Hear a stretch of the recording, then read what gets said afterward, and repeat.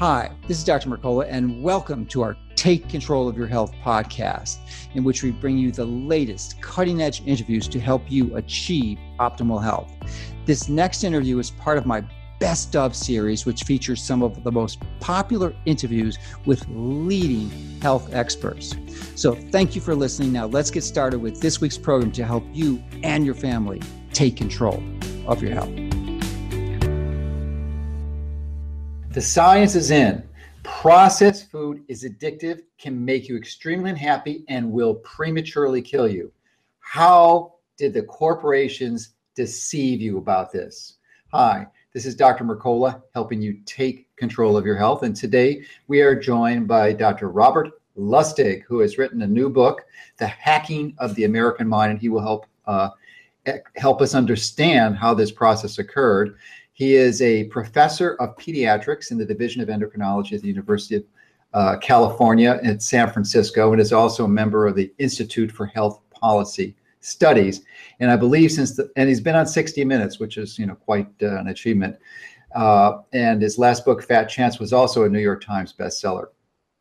And I believe since the last time we've interviewed him, he's also finished going to law school and has his legal view in this book. So welcome and thank you for joining us, Dr. Lustig. Thank you for having me, Dr. Mercola. Always a pleasure. So I'm wondering if you can tell me what the motivation for writing this book was after your book, Fat Chance, and what you hope to achieve by writing it.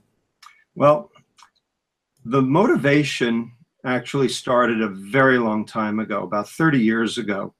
While I was a postdoctoral fellow in neuroscience at Rockefeller University, I learned about the interaction between two neurochemicals in the brain, dopamine and serotonin.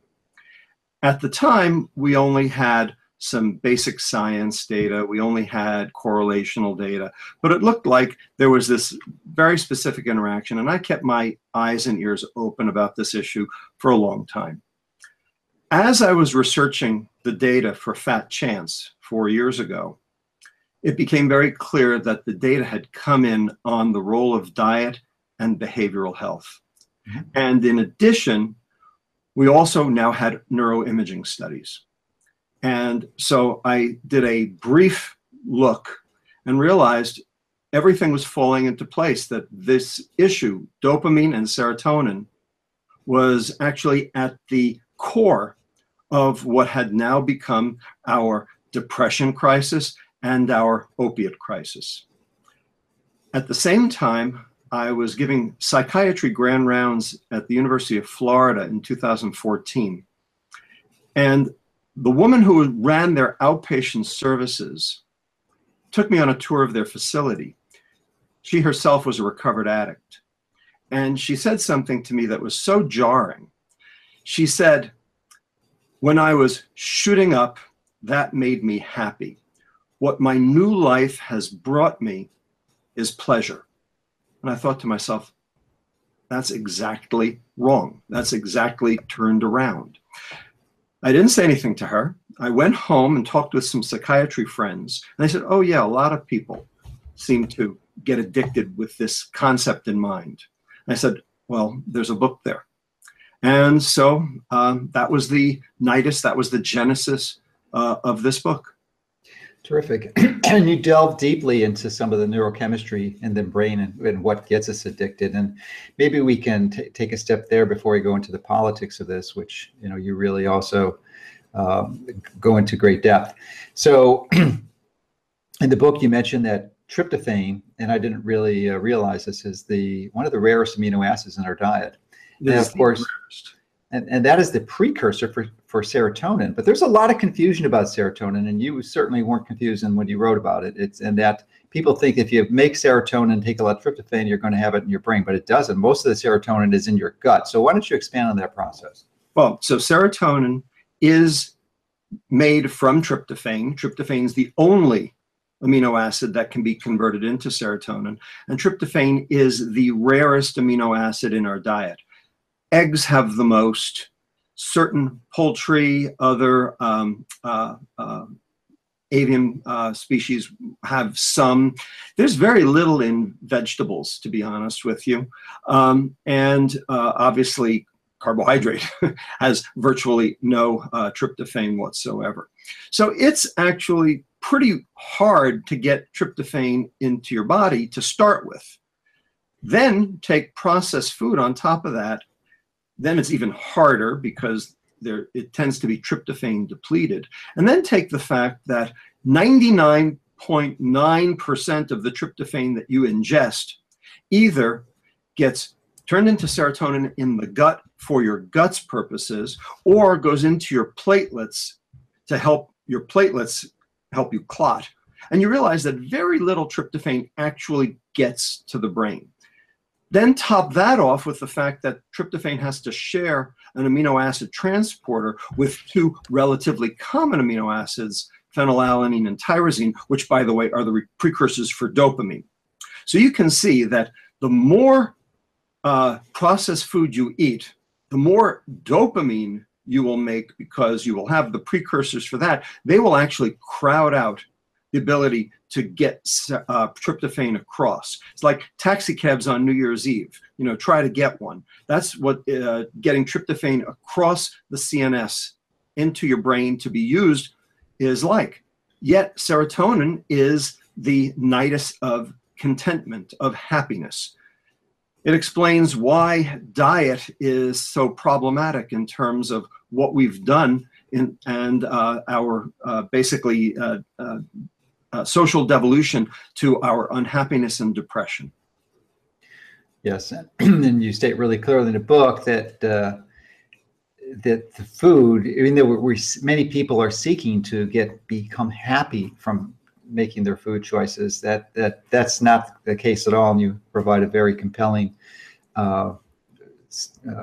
comments for that. But it's the experiences that can make you happy. People can make you happy, and you can make yourself happy. So, and you outline a number of different ways to get there, so maybe you can elaborate on that. Sure, absolutely. Ultimately, the goal is up your serotonin, and there are 4 ways to be able to do that, and they're all cheap. In fact, they're all free, and they're all things your grandmother told you. The only thing is you didn't understand how important they were. You thought they were just sort of, you know, mantras or diatribes, you know, that families repeated to each other. The fact is the science is in, and we understand why these things work. The 4 C's, if you will. The first, connect. Now, we have a lot of connection. The problem is it's not interpersonal connection. And it turns out that Facebook does not count as connection. When we're talking about interpersonal connection, we're talking about eye to eye.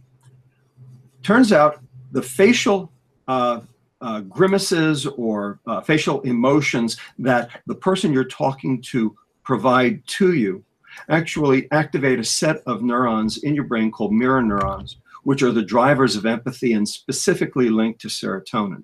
So in order to be able to generate a feeling of empathy, which ultimately turns into contentment / happiness, you actually have to connect, and you can't do it over the internet. You cannot connect with anonymous. It just doesn't work. So the fact is, Facebook and Instagram and Pinterest and Snapchat are all generators of dopamine. They're all generators of, shall we say, pleasure. But the problem is, as dopamine goes up, serotonin goes down. So these various new modes of communication have actually made us unhappy. Now, let me stop there before you go to the other 3. And I saw 60 Minutes a few months ago in which they interviewed a Google executive who had actually quit. He was Tristan Harris. Oh, you remember that interview then? Very well. Yeah, so maybe you can elaborate on that, because it was just really eye-opening, and how all this sophisticated brain-powered intelligence is really directed at addicting people to that interface. In fact, the food companies, the internet companies, the video game companies have all capitalized on this biology of dopamine versus serotonin to basically give us a hit and make us want it, and actually turn it into more than just a habit. So there are 4 things that go into turning something into a habit that ultimately becomes money generating. The first you might call the itch. Okay. The second you might call the scratch. And the scratch is, of course, looking at your email or looking at your cell phone or, looking at your Facebook account. The third is called variable reward. If you get the same reward every time you look at it, it doesn't turn into reward. If anything, it actually goes away. So it has to be inconsistent. It has to be relatively random, like a slot machine. And then the fourth, of course, is investment, where in fact you will pay to satisfy that itch. And the vicious cycle goes around again and again and again. It's very well outlined in a book by Nir Eyal, who is one of the internet gurus, and the title of that book was called Hooked. We go through the science and the dopamine generation within my book, The Hacking of the American Mind. Yeah, it's just extraordinary. When I travel, and you look around as soon as the plane lands, that virtually everyone is on their cell phone. And you're walking through the airport or in a public space. I mean, it's the majority of people who are looking down at their cell phone. I mean, we are living in an addictive culture. And this is just commenting on the behavioral component. It has nothing to do with the microwave radiation exposure, which has its other pernicious effects. Indeed. We have basically created, this, shall we say, alternative universe for ourselves. And there are certainly reasons why we have done it. And it goes back a long way. In fact, Aldous Huxley, in his book, Brave New World in 1932, said, 500 years from now, we will basically all be just pleasure-seeking devices. He got it wrong because he was 400 years too late. We're here. Yes, indeed. And this has likely been a very significant contributing factor for the reason why addiction and depression, and as you mentioned earlier, the opiate crisis, which is now killing more people every year than automobile accidents, and is growing rapidly, virtually hitting every community in the United States, has been. Would you believe that this is a big contributing factor for this? Oh, absolutely. Ultimately, there's this thing called addiction transfer. And the reason for this is because the dopamine pathway in the brain, the reward generation pathway, it's the same no matter what your source of pleasure is. So it can be a substance such as nicotine, alcohol, heroin, cocaine, bad food, sugar-containing food, or it can be behaviors such as internet, shopping, porn, you name it. The bottom line is that the dopamine pathway is exactly the same. Here's the problem in a nutshell. Dopamine is an excitatory neurotransmitter. Now, many neurotransmitters are. Because it's an excitatory neurotransmitter, when it is released and the neuron on the other side accepts that signal, it can cause damage. And so over time, excitatory neurotransmitters can cause cell death. This was the whole issue behind glutamate and MSG being a problem in the brain for all those years. We talked about, whether or not, adding MSG to Chinese food was a problem. Is this glutamate neurotoxicity? Well, dopamine is neurotoxic. So the neuron, the postsynaptic neuron, has a method for dealing with it. And the way it does it, it's a self-protection mechanism. It downregulates the receptors. So there are fewer of them, so it can't do as much damage. So you get a hit, you get a rush, the receptors go down. Next time you need a bigger hit to get the same rush, and the receptors go down and down and down and down until finally you get a huge hit to get nothing. And we call that tolerance. And then when the neurons start to die, that's addiction. Turns out serotonin, when it acts on the 1A receptor, which is the contentment receptor, turns out it's an inhibitory neurotransmitter, not an excitatory neurotransmitter. So there's no such thing as overdosing on too much happiness. Serotonin does not do damage to the 1A receptor. So in fact, you can't, shall we say, overdose on happiness. The problem is there is one thing that downregulates serotonin. It's dopamine. and then throw a little soupçon of cortisol or stress on top of the mix, because cortisol downregulates that serotonin 1A receptor so that you can't bind to it. And now you've got a real recipe for both addiction and depression. And that's what we're seeing throughout all of civilized society, not just in America, but around the world. So the neurochemistry that you just described for the dopamine receptors seems to be very analogous to the scenario that occurs when we overeat carbohydrates and we develop insulin resistance. It's similar, but not the same, where you get essentially dopamine resistance or tolerance, which is triggered by all these addictive behaviors that you just discussed. So Absolutely. maybe you can integrate how sugar fits into this equation, which is the cheapest pleasure that we can get to stimulate that dopamine. That's right. You know, sugar used to be very expensive. In fact, at one point, sugar was more expensive than gold. Sugar was fetishized during the Middle Ages. There are sculptures made of sugar in Tehran to this day that still exist, and we have pictures of them. You know, it was only for kings at one point. The fact is that the Industrial Revolution, the pot still, the ability to crystallize sucrose, ultimately made sugar relatively cheap. And then, of course, high fructose corn syrup made it dirt cheap. And so what happened was sugar started appearing in all of our food. And now, you know, virtually every processed food in the entire supermarket is now laced with added sugar on purpose, because the food industry knows when they add it, you buy more because of this hedonic property of it, because it is in fact addictive. So it has become the cheapest of thrills. Everyone can afford it. And so what has happened is people will stop smoking and start drinking, or they will stop drinking and start eating. And ultimately, we're seeing the phenomenon of addiction transfer in numerous populations, people switching from one to another.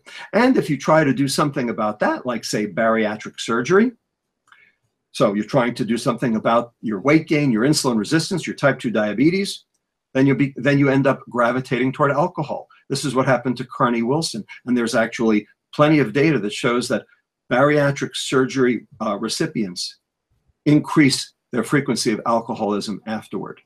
Bottom line, it doesn't matter what the stimulus is. If you're hooked, you're hooked. Mm-hmm. And you mentioned that sugar, and this is a bit confusing for some people, I believe, is not a food. It's actually an additive, just like alcohol. Right. And that's why the FDA requires it to be labeled on the nutritional facts label.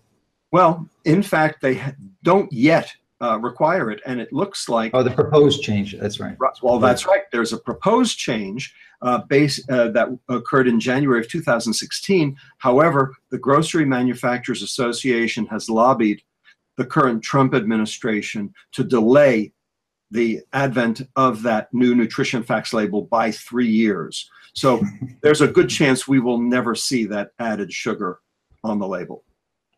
Did your organization have anything to do with introducing that legislation? We provided the science that helped spur that legislation forward. Yes, we did. Yeah, so it must be sad for you to see that go by the wayside. We're not quite done. There's a lot going on. I will tell you that, you know, the Trump administration has made it very clear that they are interested in deregulation, and that includes deregulating food. My job for the next 4 years, my self-appointed job, if you will, is to get the medical, the dietary, and the dental professions to line up around this issue so that when the administration does change, we will be able to speak with one voice. Well, yeah, I wish you well in those efforts. Thank you. So perhaps we can go into some of the strategies and the processes that these multinational corporations, who have literally many billions of dollars and incredible resources at their disposal, on how they use those resources to manipulate and deceive us. And I think we could start off with one of the most, well, actually, I was thinking of drugs, but we're only one of 3 countries in the world that actually allows drugs to be advertised on television. And that's part of the government's plan. If you look at the Supreme Court decisions that took place between the mid-70s and mid-80s, they basically took away individual rights and loaded up corporate rights in a very, very distinct fashion. And I describe 4 specific Supreme Court decisions in the book. The first one having to do with ability for corporate funding to be unlimited. The second one having to do with the ability of any corporation to advertise anything they want.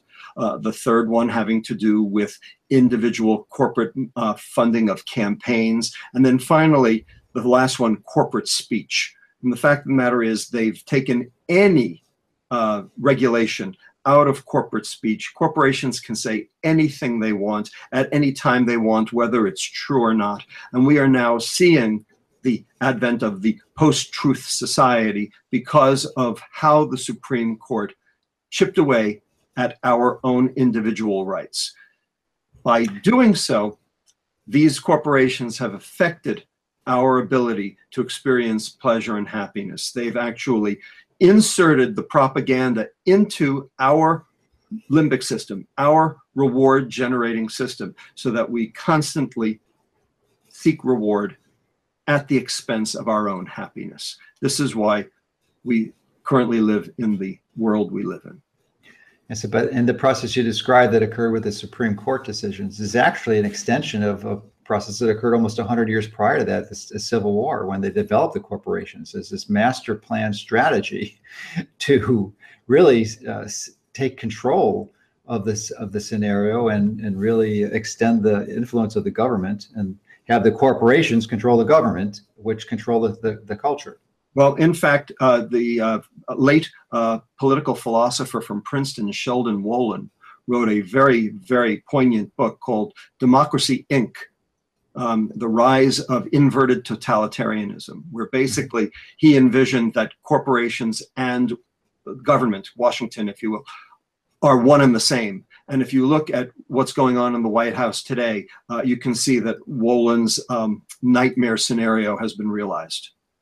Would you describe that as fascism?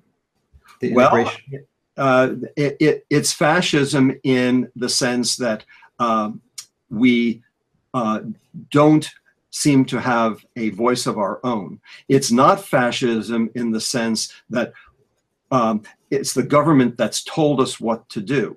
It's that we've basically abdicated our own responsibility for our own health and safety. So let's discuss some of the consequences of this rise of corporate power and influence and its ability to manipulate and deceive us.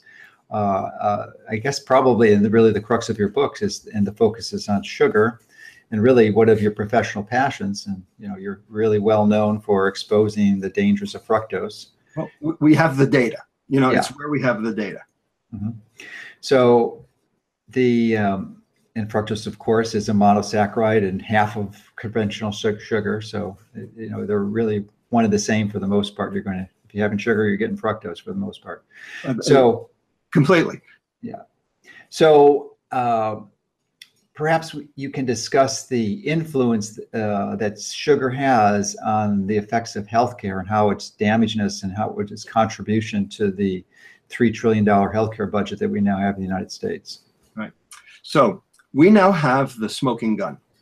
We now have the data that links sugar consumption to what we call de novo lipogenesis, that is new fat making in the liver, which we have, which drives liver fat accumulation, which then drives insulin resistance, which then drives hyperinsulinemia, the pancreas having to release too much insulin, which drives virtually all of the chronic metabolic diseases associated with metabolic syndrome. That is type 2 diabetes, hypertension, lipid problems, cardiovascular disease, cancer, and dementia.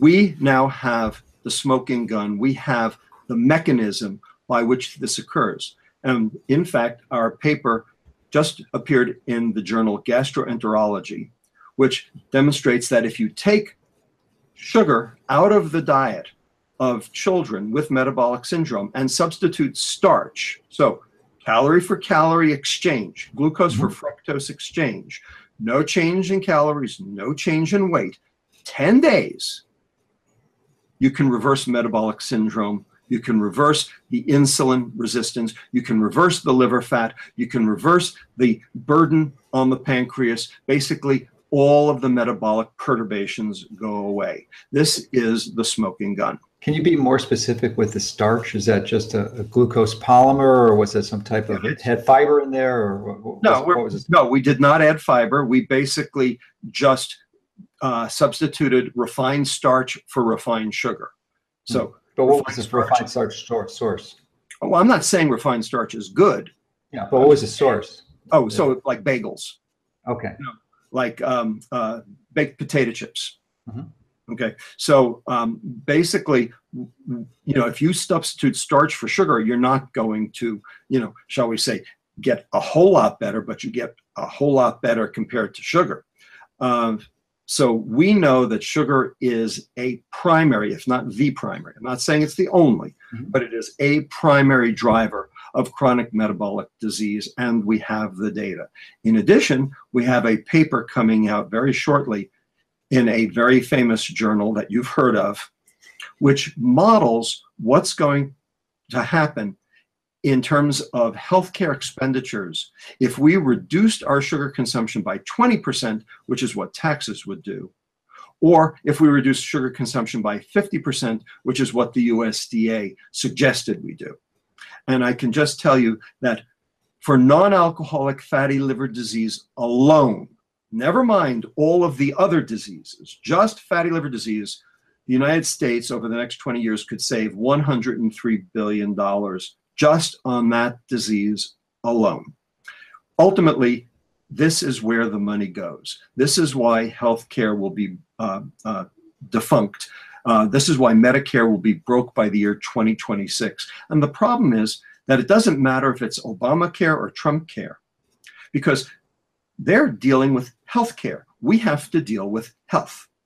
And health is going down the tubes. And there's no amount of healthcare that can fix what's wrong with our diet unless we fix the diet first. And there's nothing in Obamacare or Trump care to fix the diet. So, well, it's all tied into the corporate influence too, because it's this vicious cycle. No question. And I know that for a fact, because in 2011, I met with Michelle Obama's point person for Let's Move, a guy by the name of Sam Kass, was her personal chef and her point person to Let's Move. And we were on a panel together, and he told me straight out that everyone in the White House, including President Obama, read the New York Times article, Is Sugar Toxic?, which was about our research at UCSF, written by Gary Taubes. And everyone, including the president, was in complete agreement. And they would do absolutely nothing about it. Not a wink, not a nod, because they didn't want the fight.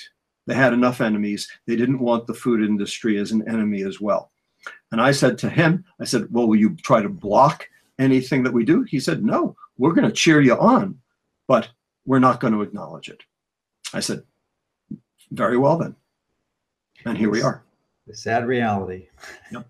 But the beautiful thing of it, I mean, there's certainly downsides to technology, as you enumerated, the addiction component, the dopamine trigger, and then, of course, the electromagnetic frequencies. But it is a very powerful resource so that we can have discussions and dialogues like this, and you can write books, and we can educate the public so they don't have to be deceived. This is still a free country. You have freedom of choice. Indeed, that's true. Listen, when television came out, it was going to be the great information resource. It ended up becoming the great entertainment resource. And unfortunately, what it's really become is the great dumbing down of society resource. Provider of fake news. And yes, because the fake news is perpetuated by the 6 corporations, 5 or 6, that really own 85% of the national media. Well, there you go. So the bottom line is we are in trouble. But you can't fix a problem until you recognize what the problem is. This book The Hacking of the American Mind, demonstrates how the science, how the biology ultimately has influenced not just our health, but in fact our policy. And I go way back in this book. I go back to the Declaration of Independence. The most famous clause in the entire Declaration: life, liberty, and the pursuit of happiness. Well, guess what? Life is going in the wrong direction because lifespan has actually decreased over the last couple of years. Liberty, turns out, if you were born in Chicago, you have a much better chance of being able to be self-supporting than if you were born in Baltimore, unrelated to your education, unrelated to any other thing about you. We've built prisons of our own construction, whether it be a ghetto or whether it be a walled community. And finally, happiness. Well, the argument demonstrates that our happiness has done nothing but go south, and in part because of this serotonin issue. And as our happiness has gone south, what we've done is we've gotten sicker and sicker. And now we have the addiction crisis, the opioid crisis, and we also have the depression crisis. What's really interesting to me is that SSRI use, which is the second most commonly prescribed medication after statins, has actually started to go down and what's taken its place is legal marijuana. Bottom line, they're both treating anxiety. Okay, they're doing it in slightly different ways, but recreational marijuana doesn't need a doctor. SSRIs do. So people are taking their anxiety into their own hands. The point is, there's no reason that we need to be so anxious, except that we've put ourselves there. So, and of course, cannabis doesn't have as many side effects as the drug, but it's still really not treating the primary issue, which is, the producing the serotonin naturally through lifestyle choices, primarily food. Indeed. So we have it within our capacity to actually alter this for ourselves and for our families. But again, you can't fix the problem until you know what the problem is. Yes. And one of your recommendations, one of your primary recommendations is, which I actually disagree with, but only partially, is to cook real food for yourself, for your friends, and for your family. And the minor disagreement is this: I say most of the time you don't have to cook it. I would substitute prepare, because cooking implies you have to heat it, and a lot of the best food you don't have to heat. I mean, why would you cook a fruit?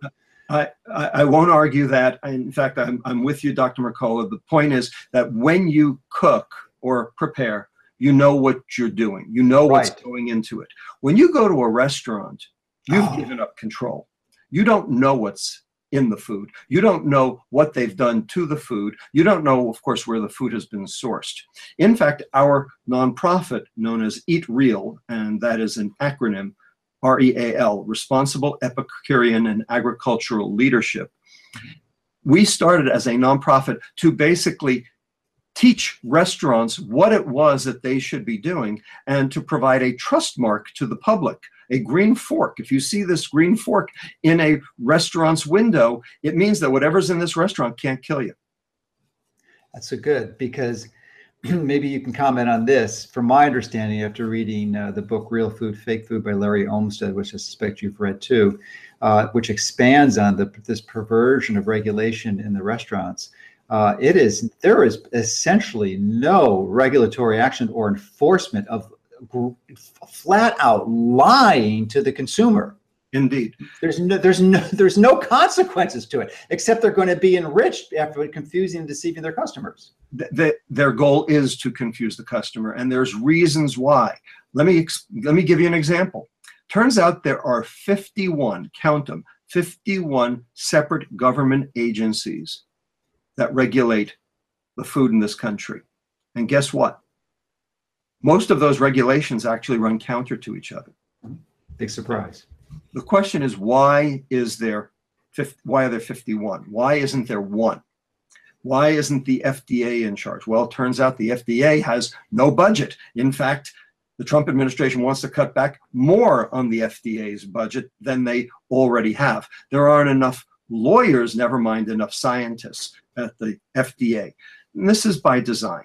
The problem is the corporations You know, they've basically gotten away with murder ever since The Jungle from 1906, Upton Sinclair's expose of the meatpacking industry. And, you know, we have to take it back. Yes, indeed. So I couldn't agree with you more on restaurants. You just have to be aware that what's on the menu is likely not to be true. Now, you can get away with salads, especially if you avoid the dressing, which is going to be a processed oil, which you shouldn't have, or even the vinegar. Well, and then plus bring the sugar and the dressing. Yeah, of course. And bring your own protein source. Like I travel pretty much regularly, I suspect you do, and I travel with sardines, which if you're going to put in your carry-on, you have to be careful because the TSA will definitely want to screen those. But sardines are one of the healthiest foods you can get, very, very high in DHA and which is a great fat and right. You know, low in toxins. So, and you can put that as a protein source on your salad. So that's a good travel solution. But you're right. I mean, when I'm at home, I hardly ever eat at a restaurant. It's almost 100% at home. Right. I will tell you, when I used to eat at restaurants, and I did relatively frequently because, you know, I was a postdoc and a, you know, scientist, and I was, you know, up late and, you know, at work, you know, till all hours.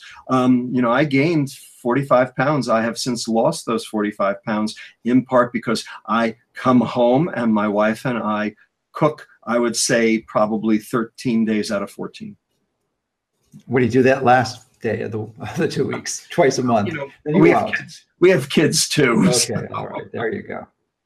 Absolutely, you've got to be pragmatic. So are there any other principles that you've recommended to essentially circumvent this dopamine addiction? Right, so there are 4 C's, if you will. Connect, we've talked about. Contribute. Okay, now contribute does not mean to your IRA. Contribute does not mean to your wallet. Contribute means to something greater than yourself. Contribute means some sort of contribution to society. Turns out that is a wonderful serotonin booster. You can get happiness and contentment from your job, but there are certain criteria that have to be met. And most people, unfortunately, have a boss that is not contributing to their happiness. So the workplace is not the best place to achieve any meaningful contentment. The prefrontal cortex of the brain basically is the Jiminy Cricket of the brain, if you will, and it tamps down on dopamine. But there are many things that basically release that. All of the things that cause us not to cope, that's number 3, cope. So lack of sleep, not enough exercise, multitasking. Multitasking is one of the single most prevalent and prominent causes of unhappiness in our society. We value people who multitask. Turns out it's only 2.5% of the population. The rest of us, it's smoke and mirrors, and it's actually contributing to our unhappiness. And of course, with our cell phones, we're all multitasking all the time because of the immediate distractions. So cope. And finally, again, number 4, cook. And if you cook, you're going to up your tryptophan, you're going to down your fructose, and you're going to up your omega-3 fatty acids. In addition, if you're cooking, you know what you're putting in, and the chances are you're going to be increasing your fiber content. And that's super important because what you're doing then is you're feeding your bacteria instead of feeding you. And numerous investigators, including, say, Emmer and Meyer at UCLA, has shown that your GI flora tell your brain what they want through signals that go through the bloodstream and potentially even neural ones as well. So if you do not feed your bacteria, you do not get happy. So eating what you prepare is super important. You know, you really, and I think one of the primary issues that brought you to prominence was your mastery of biochemistry as it relates to human physiology, which you don't really dive deeply into this book, which is a bit of a surprise, but you don't. Fat Chance had more. You still have the knowledge there. And I'm wondering it seems to me a big part of this happiness equation is to increase the serotonin through optimizing tryptophan. So I'm wondering if you could expand on that concept a bit, because there's this dilemma, as I referenced earlier, is that most of that serotonin produced in the gut is used there locally and it's not into the brain. So how do you increase systemic tryptophan to go through the blood-brain barrier? Well, so as I mentioned earlier, there are many diversions for tryptophan away from the brain. So it can be metabolized in the intestine itself. It can be metabolized in the platelets. It can be turned into kynurenine, which is a secondary metabolite in the liver. And it can be not transported across the blood-brain barrier because of phenylalanine and tyrosine taking up the amino acid transporter. In addition, of course, you have to have your serotonin neurons actually functional.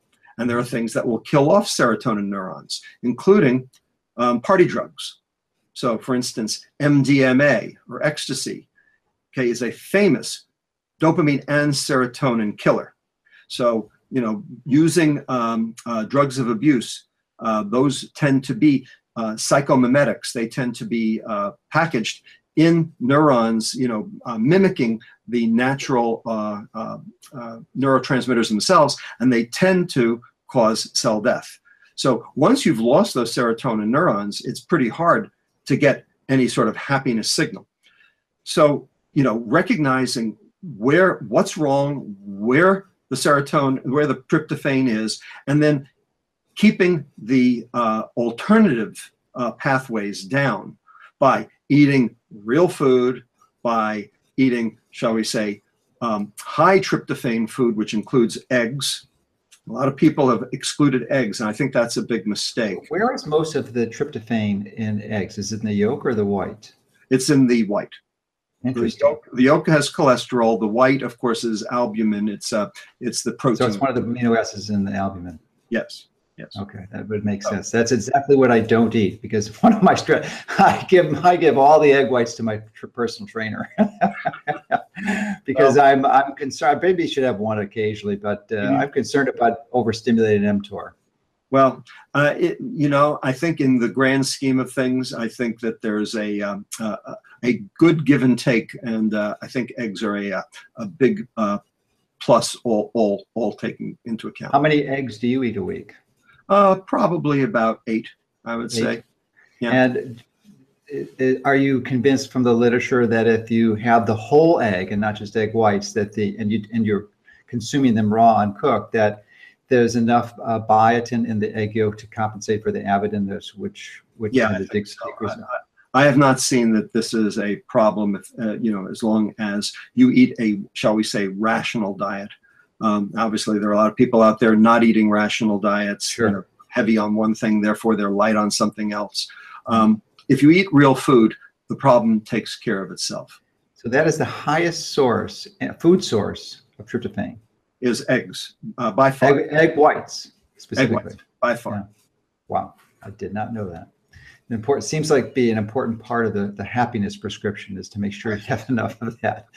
All right, and from other places, but that's sort of the highest concentration. Yeah, it's good to know. I might be having a few more egg whites as a result of our conversation.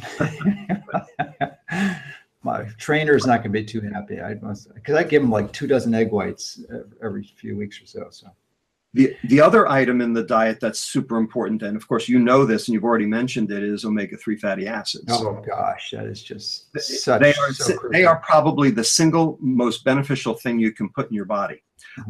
They are anti-inflammatory. They are anti-Alzheimer's. They increase membrane fluidity. Therefore, they increase neuronal distensibility, which means that it's less likely that any given neuron will die. Therefore, there's less chance of succumbing to cell death and dementia. You know, the omega-3s are a boon to human health. The problem, of course, is that when we took the fat out of the food, we took all the fat out of the food. And, you know, it's been a real chore to get the medical cognoscente, you know, to turn around on this. I do want to do a shout out to the American Heart Association, because they have now debunked their own cholesterol fat hypothesis. They now recognize that saturated fat was not the demon they made it out to be, and that there are 7 classes of fats, and that you actually have to consume omega-3s. You have to consume monounsaturates. And in fact, you do have to consume some saturated fat because it's a major component of membranes. No question. It's too bad it only took them 5 decades to turn their position around. No argument, but you know what? Yeah. Admitting you're wrong is half the battle. Yes.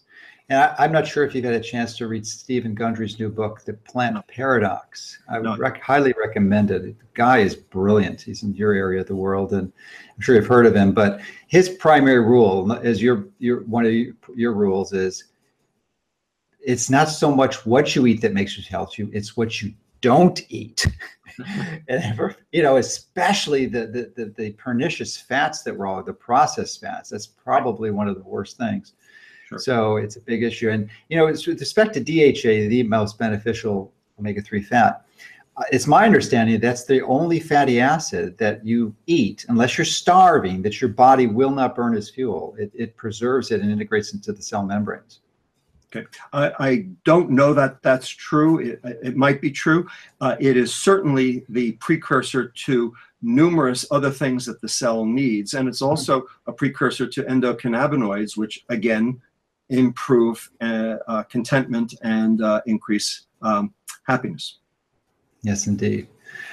So these are, you don't really go deep into, as I said, into the biochemistry. And I just want to acknowledge and express my gratitude for your assistance in editing my book, Fat for Fuel, to validate some of that science. And you were part of 24 people who are really world-class experts to make sure there weren't any serious scientific errors in there. And I greatly appreciate that, because it was a real benefit. And you pointed out some items that needed to be shifted around a bit to make it more accurate. But your book is incredible. I think it's going to serve a lot of people's desire to understand this at a greater detail, especially the connection between the addictive practices that we engage in and this impact on dopamine resistance. And how would you call that? Was it dopamine resistance, or is it dopamine tolerance, or what's the best scientific term for it? Well, it's called tolerance. Okay.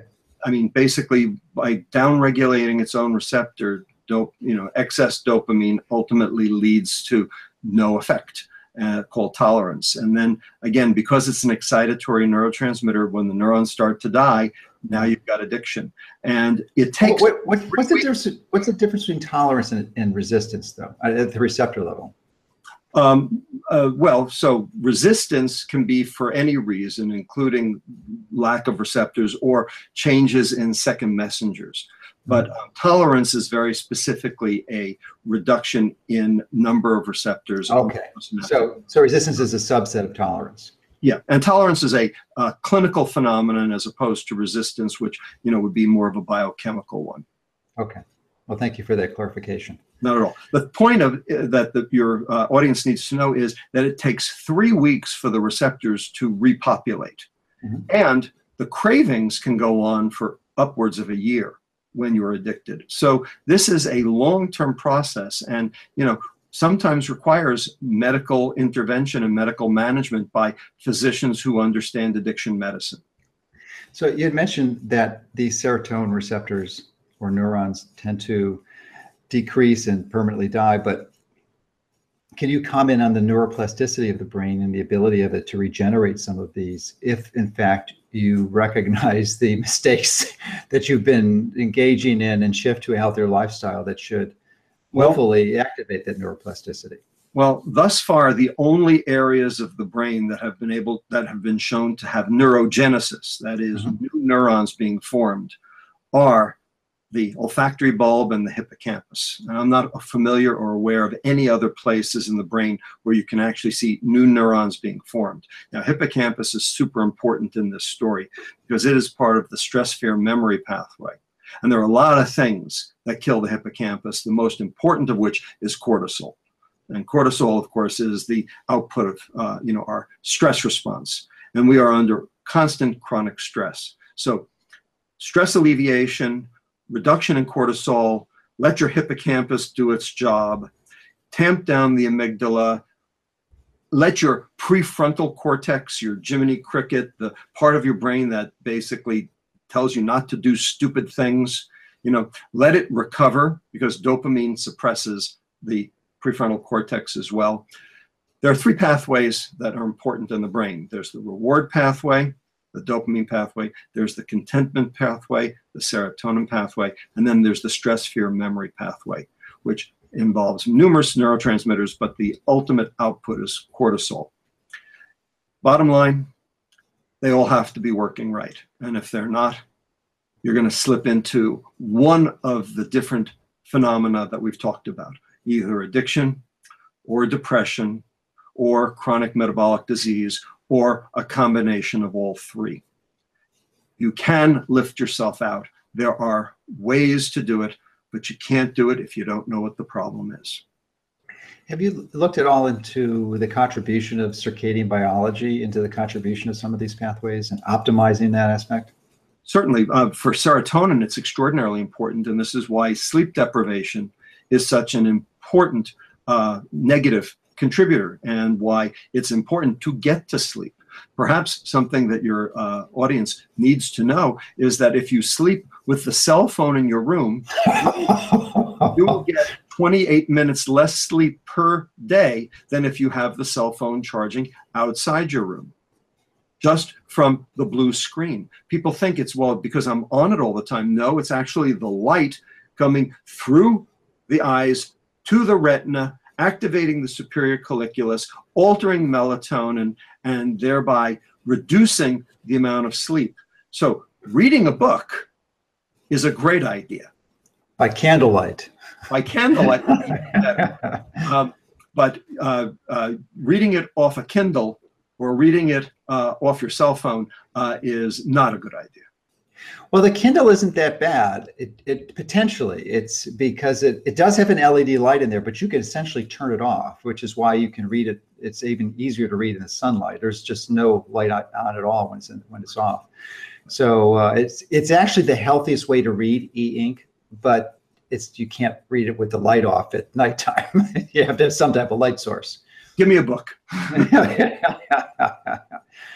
No question about it. So, and I would argue too, that's why I was laughing with the cell phone. Yes, most of the cell phones, the light will go off. So I'm not sure that the light is a big issue, or you can turn it on its face so that there's not light coming up. But what's more important is the electromagnetic frequencies coming out of that phone, because it's connected to the cell phone tower. So there's just, unless you've got some type of emergency, from my perspective, and this is a serious passion of mine now that I'm really diving deep into, there is just no damn reason to ever have that cell phone in anything but airplane mode when you're sleeping, unless you're expecting an emergency, and to have your Wi-Fi on at night, which is another source of microwave radiation. Look, think of it this way. Mitochondrial poisons.